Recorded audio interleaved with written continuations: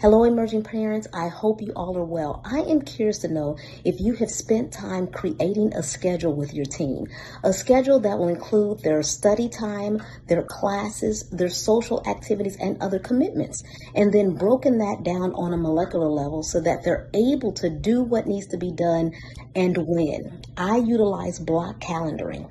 That teaches me what activities I ought to start, and then it gives me the time in which I ought to stop them. Also, including our downtime. All of that is so important. So please spend time with your teen and identify which app and which hard copy schedule would be best for them. Jot for me down in the chat what schedule you're using. I'm Dr. Michelle Lloyd.